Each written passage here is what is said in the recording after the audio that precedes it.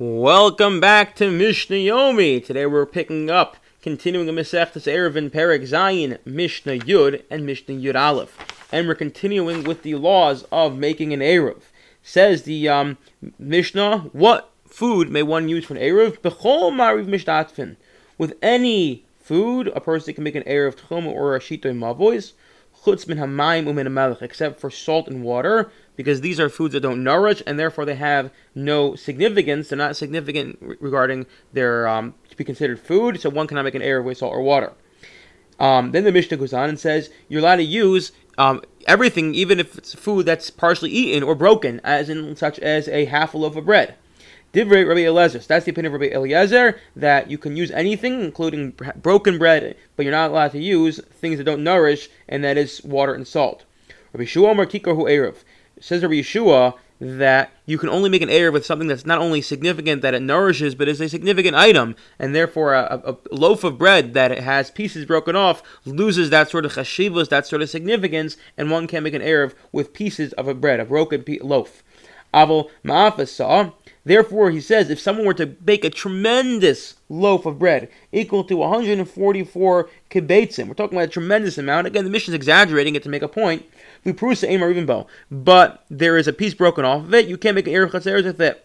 Kikar b'Isser. However, if you make a tiny loaf the size of a small Isser coin, which is really small, really tiny, and it's shalom, it's whole, one could make an Eruv with it. Again, what we see here is this machlokus, Rabbi Eliezer and Rabbi Yeshua. Rabbi Eliezer says you can make an Eruv with anything as long as it's not salt and water. It has to be nourished, and that's what gives it significance. And Rabbi Eliezer, Rabbi Yeshua takes it a step further and says, no, it has to also be a significant item, and therefore, even if it's a ton of bread but it's broken, that loses its sort of chashivas, and therefore you can't make an Eruv with it.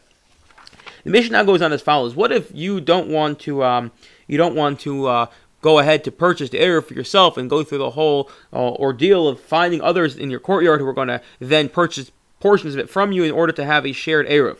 What can you do? So the Mishnah has a suggestion. What if a guy goes to the storekeeper? I go up to the storekeeper, I say, Mr. Storekeeper, here is $5. When everyone else comes along to purchase their bread, give them the $5 off because I purchased really $5 of it, and therefore we jointly now own that piece of bread. Again, if I go to the storekeeper and I say, when you sell my neighbor his loaf, I want to own part of it, here's $5 towards it, so does that work? So our Mishnah is now going to say as follows. It's going to be machlokas. You see, because normally, in terms of acquiring something, it's not the money that acquires an item, but rather it's the kinyan. It's making some sort of acquisition. It's picking the item up, doing a hagbah, pushing it, doing a meshicha. There are various modes of kinyanim, of acquisitions that take place. One of them is not money.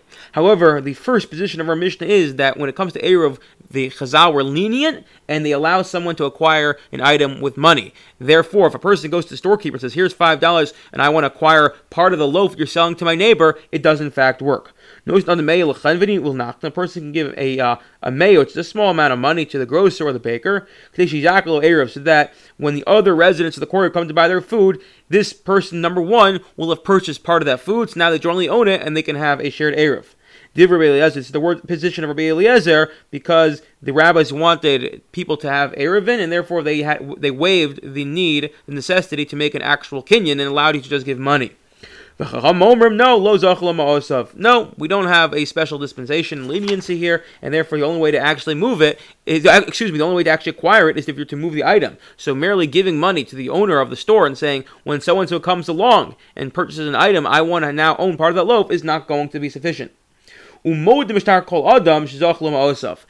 Chazal, the sages, did admit that if I go to someone else and I say to someone else, if Reuben goes to Shimon and says to Shimon, here's money, go ahead and purchase an item on my behalf, or go ahead and purchase an item so that I can have part of it. Therefore, I can be part of the Eruv. That does work. And then you may ask, but there's no kinyan taking place here. There's no kinyan taking place here. Reuben just gave Shimon money. And the answer is that when Reuben gives Shimon money, but Shimon's not a storekeeper, what's implied is it's not that he's saying acquire something on my behalf, as much as he's saying you're my shliach, you're my agent to acquire, and therefore the kinyan that the agent does, that works for Reuben.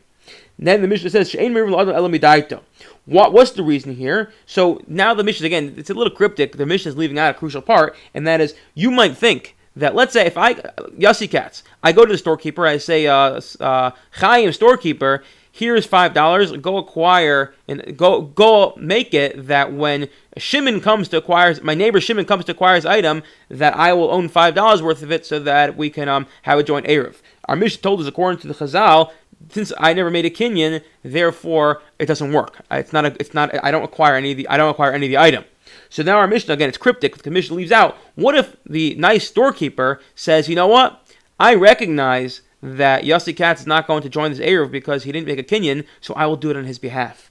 I will take the money, accept the money as a service fee, and I will acquire, therefore, the food on his behalf. Says our Mishnah, that too does not work. Why doesn't it work? Again, the kinyan's being done, and he's doing it on my behalf. Because a person can only make an eruv for someone when the person has knowledge that it's being done. The storekeeper can only make an eruv on my behalf if I know he's doing it on my behalf. He can't acquire an eruv from me if I don't have the knowledge that he's doing so. Rabbi Yehuda disagrees. Amar Yehuda, no, that's only when it comes to eruv techumim. When it comes to eruv techumim, there has to be a clear acknowledgement that I want you to make the eruv for me. And why is that? Because, and this actually came up previously, that in general, the principle is that you can only acquire something on someone else's behalf, when it's for their benefit. But by eruv techum, when he extends the techum from me, what he's doing is he's allowing me to walk an additional 2,000 amos north, but he's now restricting me from walking south. So it's not necessarily going to be good for me. And therefore, if I don't give him permission, he can't do it on my behalf. However, when it comes to Eruv Chatzeros, where there's a clear benefit, now I can carry out of my house, then the person can in fact serve as the and make an eruv even without my knowledge, because he's acquiring something on my behalf, which is good for me. Because we allow someone to acquire something for someone's benefit without their consent, but not do something that's a disadvantage to the person without their consent. I wish you all a wonderful day.